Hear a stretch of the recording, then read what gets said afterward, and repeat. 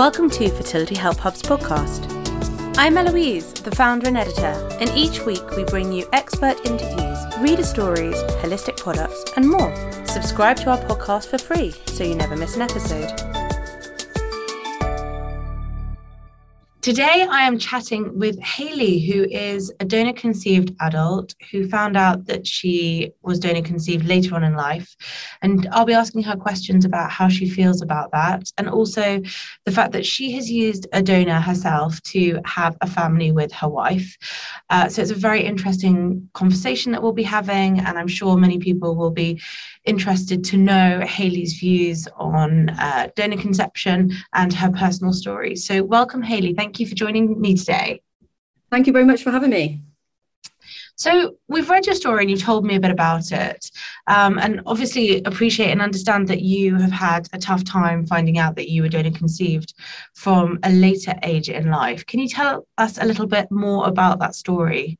Yeah, sure, no problem. I was born in the early 80s in the UK to a traditional mum-dad family, and I had a really, really great childhood. And like I say, I didn't find out till very late in life. I was in my early 30s that I was actually donor conceived. It was more of a, like I say, growing up, I was aware that I was an IVF baby because my parents had a number of like newspaper articles and things like that, because back in the 80s, obviously IVF was still extremely unusual. So it was quite a celebrated story that I was an IVF baby, but sadly what I didn't know and what I found out later in life was that they'd used donor sperm as part of the sort of pioneering treatment. And that sadly was told to me during a family argument in 2015. So it was a total shock, as you can imagine, to kind of, I had no idea about anything to do with that. And it was, the way I found out was quite hurtful. And then obviously, I was, say, in my early 30s to find out that information was sort of very, pretty life-changing. I can't even imagine. I mean, did you have any feelings or inklings growing up that something might be different to, as you said, a sort of traditional family upbringing? Yeah, it's really weird. I think I've heard the phrase the thought unknown before, and it really struck home to me. So it's something that until you kind of know the facts, you actually start looking back at things. And some things I think make more sense now that I know I'm donor conceived. Little things like I don't actually really look very like my dad, although we have similar colouring. I always just used to think that I looked like my mum, but actually, yeah, me and my dad obviously don't look anything alike apart from sort of the fair hair. And I just assumed I was more like him in personality. But weirdly, if I sort of, as I just mentioned, I obviously knew that I was an IVF child. When my parents they actually sat me down as like quite a specific discussion to tell me that part. And I was about 12 years old, and it's such a vivid memory that I have. And I remember thinking as a child that they were going to tell me I was adopted. And I have no idea where that's come from, but I remember being a 12-year-old thinking when they sat me down, I remember it was so clear, sat down on their bed. They got all the newspaper articles out. And I've since asked my parents about that event, and they said that they did consider telling me at that point in time that they'd used a donor to have me, but because they didn't have any information on the donor, or at that time, they didn't even know 100% whether or not the donor sperm had worked. So they thought better of it basically and didn't tell me. But yeah, when people have asked me this question before, there are certain things like that where now I know the truth, it kind of makes a little bit more sense. Of course. Do you have any siblings? No, I'm an only child, but I have donor siblings, yeah. So, but I can talk about that later. But I wasn't raised with any siblings, brothers or sisters, no. And when you found out this information, I mean, I know this is completely theoretical and how do you answer this question? But I guess I'm asking this because I have sperm donor conceived children, and I'm just interested to know how, just to try and get my head into understanding how they may feel at different stages. We're already telling them from now, they're 3 and 4. But do you feel like you would have been less affected by it if you had known from the beginning and it had been less of a secret that was revealed to you, as you mentioned, in an argument? Yeah, I definitely think it's best to tell children as young as possible. And I think even the research suggests now that the best time is to the point where a child actually can't remember being told. So almost literally, talking about donor conception and their birth story, if you like, and their conception story before, children can even talk or, get to that kind of developmental age where they can kind of really process it. I think that's the kind of guidance. And from my own personal experience, I would 100% agree with that. I think obviously if there are parents listening to this that haven't told their children, I would still say, let them hear it from you, because I know of lots of other donor conceived people that have found out through other methods, whether that's taking DNA tests randomly, the genetic kits that you can buy these days, or they found out from another family member, or like you say, I found out in an argument. So, the environment wasn't the best way. So I think definitely tell as young as you can, if not, in an ideal situation from birth.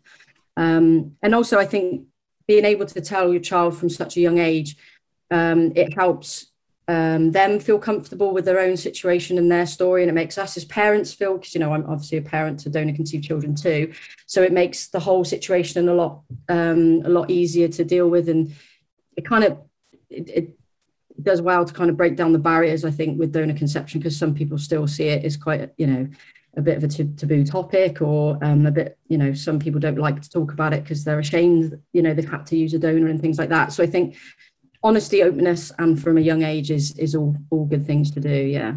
Amazing to hear your story. Thank you so much. So now looking back, and you mentioned that you had some thoughts, you remember being sat down to be told that you were an IVF baby. Do you feel, once this had sort of come out in the open, did it change the way you view your dad? And how do you feel about your donor, as I know that you talk about him as your biological father?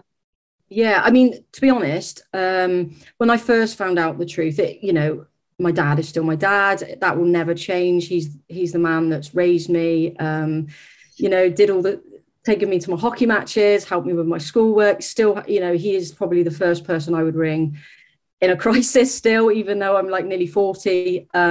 We still have a very good relationship. I mean, I found out in 2015, just to kind of put it in perspective for now. So I've known for going on nearly 7 years now, and it hasn't changed our relationship in the sense of, the daughter father role.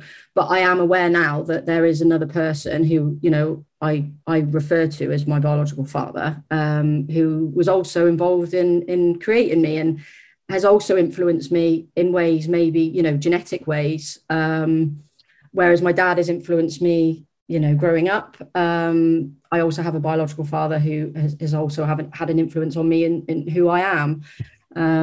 But in terms of me thinking about my dad, then no, it hasn't changed at all. He's still very much my dad, and we're still really very close. So what do you think the difference is between saying donor and biological father or genetic father? There's quite a lot of debate at the moment. I don't know if any of your listeners are on Instagram, and which is where I've just started my account recently. And there's lots of debate at the moment about terminology and what phrases to use with children, especially. For me, my story, when I first found out I was donor conceived, I would just refer to, so the person that makes up 50% of my DNA, I would refer to him as the donor, or my donor even. This is back sort of 6-7 years ago, because I didn't know who he was.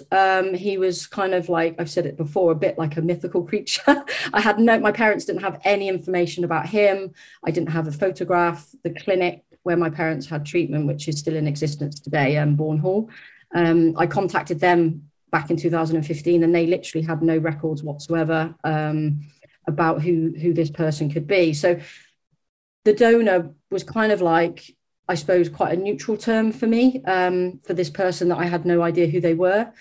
But then when I decided to DNA test myself, which was only in 2019, the end of 2019 going into 2020, I actually, through extensive genealogy, I was able to locate my biological father.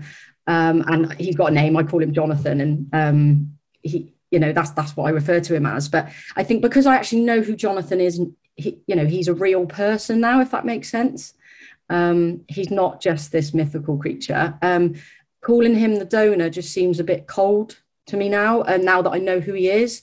So, I wouldn't refer to Jonathan as my dad because I've got a dad, but I still think that the correct term for me, and a term that people recognize as well, when you say biological father or genetic father, society knows what that means. So for me, it feels more of an appropriate term to use. I'm not sure if that kind of makes sense. It does make sense. It does make sense. I guess I've been reading debates on this as well. And as a parent of donor conceived children, I'm wondering about the terminology to be used and how they may feel about it and what they may want to call him. And I also feel strange sometimes just knowing a number and not even knowing his name. And I wish that we did know his name, because it becomes less mythical and it's a person. And otherwise, a number just, as you said, makes it sound like it's just not real. Yeah, it is really difficult. Like, I know, sort of jumping forward a little bit with our children now that they're 4.5, and obviously they're sort of getting to grips with, different types of language and what you can call different things. And what we've kind of decided, my wife and I, because there isn't a lot, like, we've spoken briefly before coming on live here, but there isn't a huge amount of research out there about terminology. There is research about donor conception in general, but there isn't a lot. The actual practical elements of talking to your children about being donor conceived and what terms are recommended. So what my wife and I have decided to do is kind of just leave those options open for our children. So, like I say, in an ideal world, we would love to know the identity, the actual donor's name, if you like, so our children's biological father, because it would make it a lot easier when we're sort of making reference to him. But so what we do is we use terms like the donor, and we're careful not to say your donor, because he actually donated to my wife and I, not to our children, if that makes sense. So just little tweaks like that we are very conscious of.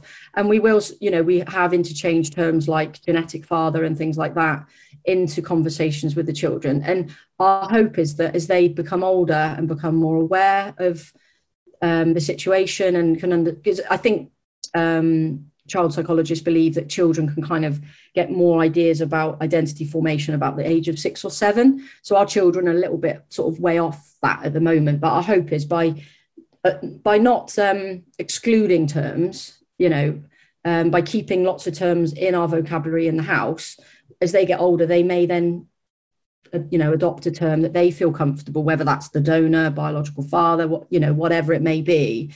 And then we're sort of leaving them up to them, really, what they want to call him. You're right. It probably is slightly age dependent, isn't it? Because with children age 4 and 3 at the moment, they wouldn't have a clue what the word genetic meant. Yeah, it's very difficult. And, for me and my wife, obviously, we're in a same-sex relationship. So you've got the whole hot topic of the word dad. Dad to them means, a role that they see on CBBS or whatever, or the dads at the school gate that are picking up the kids, and what we didn't want to do, because people say, would you ever use that term? And I say, well, at the moment we wouldn't, because our children, we don't want them to get confused that there's going to be a dad that's going to turn up and fulfill that role within our family. But obviously, as they get, I do know of families that have got donor conceived children, that when their children are teenagers and they are aware of genetics, and they are fully aware, if you like, of that, there is a third person that has been able to help their parents have them. They may refer to them as like bio dad or, donor dad. And I can understand why a child might want, even if they've been raised in a family with 2 mums, for example, without the dad role, they may feel happier using those terms. And to be honest, I think at that point we can have those chats with our children and see what they feel. But with, like you say, a 3 and a 4-year-old, it's that fine line between trying to be open and honest with them, but not to confuse them. And that's what we're kind of conscious of at the moment. Absolutely.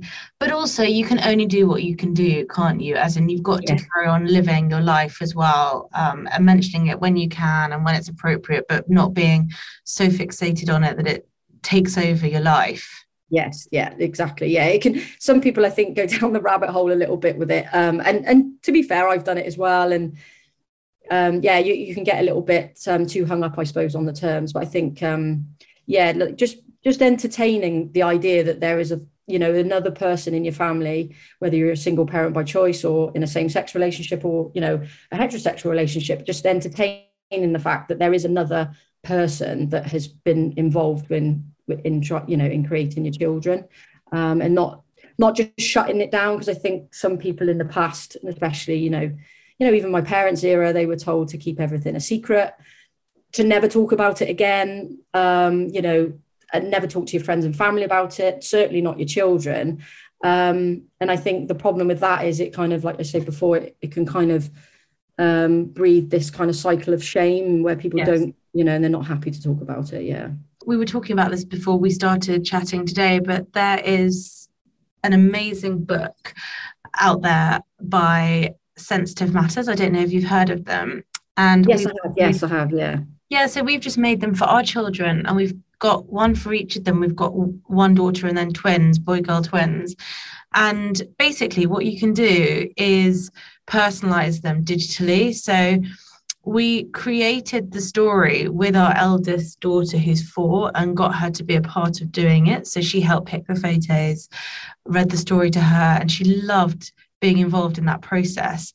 Didn't fully understand it, but is picking up quite a lot of the words, was very excited about seeing us together before, seeing the doctor involved, seeing the aeroplane going aboard to have the treatment, discussing seeds and eggs, and just trying to demystify it. And I found that through doing that with her, where there's actually pictures of people she knows, it has helped make it more real and us to discuss the story more so than using donor books, which have just cartoon characters or illustrations, because it is so personalized. And if anyone wants to check out Sensitive Matters, I've just looked up the code.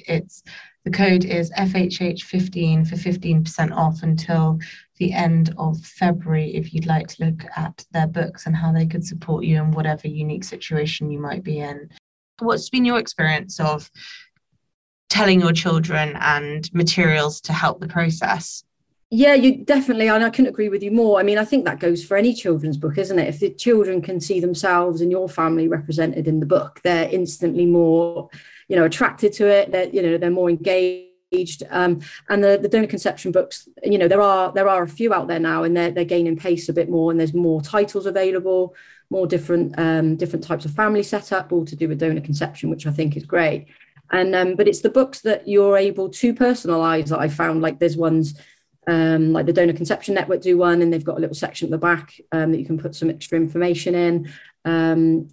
What Makes a Baby, I think it's Corey Silverberg, I think is the surname, is another fantastic book, which basically is completely gender neutral and goes through this, how you make a baby, and things like that, with really great illustrations. And yeah, I definitely found the more personalized the book you can make it. Like we've even done our own little book, if you like, with pictures and things. And it is a lot easier for the children to kind of be engaged, because sometimes at that age, it's trying to keep their attention is half the battle, isn't it? Than trying to actually get them to sit down and listen to you. So yeah, anything like that I think is fantastic.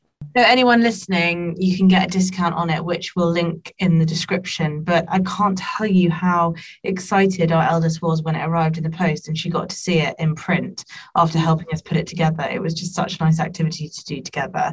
And now each of them has got their own copy in their bedroom, which says the magic of and then their name. Oh, that's amazing. No, I bet it's like you say, it's because it's so personalized and they've been involved in creating it as well. I just think it's a great step forward, I think, from the existing books that are out there. I think it's a really progressive thing. And I know Sensitive Matters, they did a recent call out, I think, to parents and donor conceived people about what to refer to the donor as.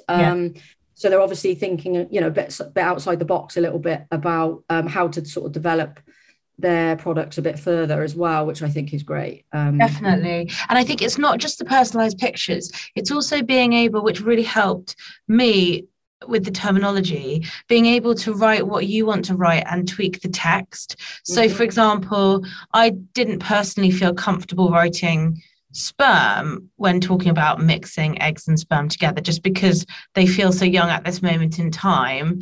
It's quite a sort of old term to use.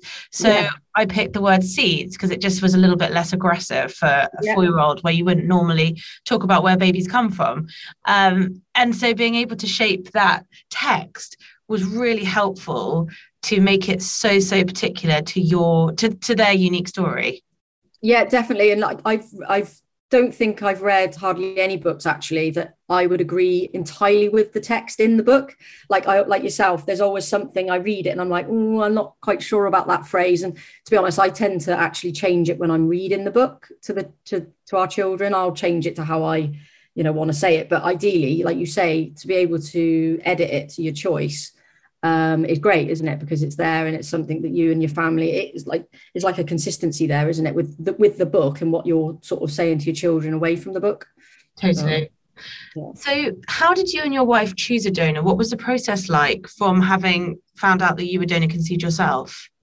Well, I don't know if your listeners are aware, but in the UK, donor anonymity was removed in 2005 anyway. So which was a quite landmark case ruling at its time compared to the rest of the world, where anonymity is still obviously legal. So one of the big things for me, being a donor conceived person, is just making sure that our children had that identifying information, of their biological father that I didn't have.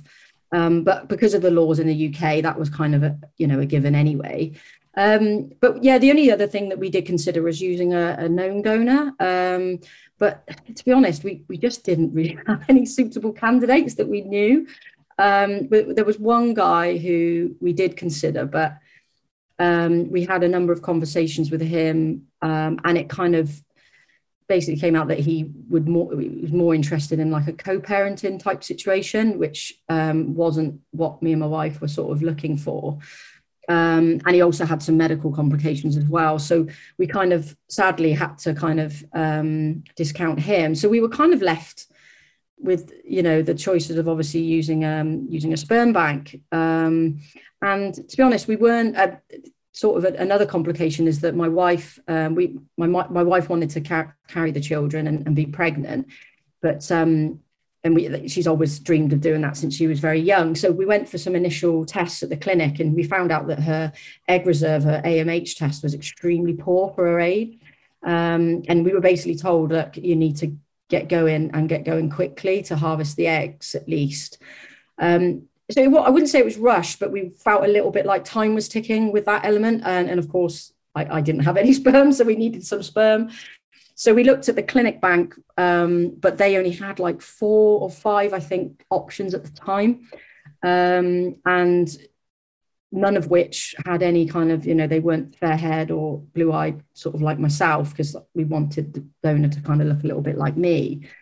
So we then looked at other sperm banks. And so that was the route we went down. We actually used a donor from a sperm bank, obviously an open ID for 18 donor.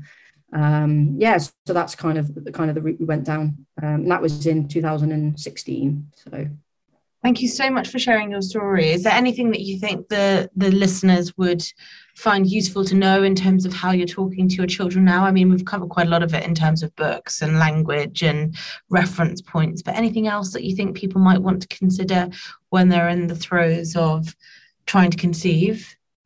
I think definitely what I would say is if you're anywhere actually, if you're having treatment and you're going to use especially sperm from a sperm bank or a donor from a sperm bank, is make sure you ask the clinic a lot of questions about that donor. So what I mean by that is actually, so for example, in the UK, the things like family limits and stuff are restricted to 10 families from one donor if you're using a UK donor. But obviously, if you're using a donor from outside of the UK, for example, so you're bringing a donor sperm in from an external bank that's not UK based, those family limits don't necessarily apply just for the UK. So, for example, you could have, so in the States, if you're using a sperm bank from overseas, there may only be 10 family limits in the UK, but that donor may have been used in America, Germany, France, Australia, Russia, all over the world.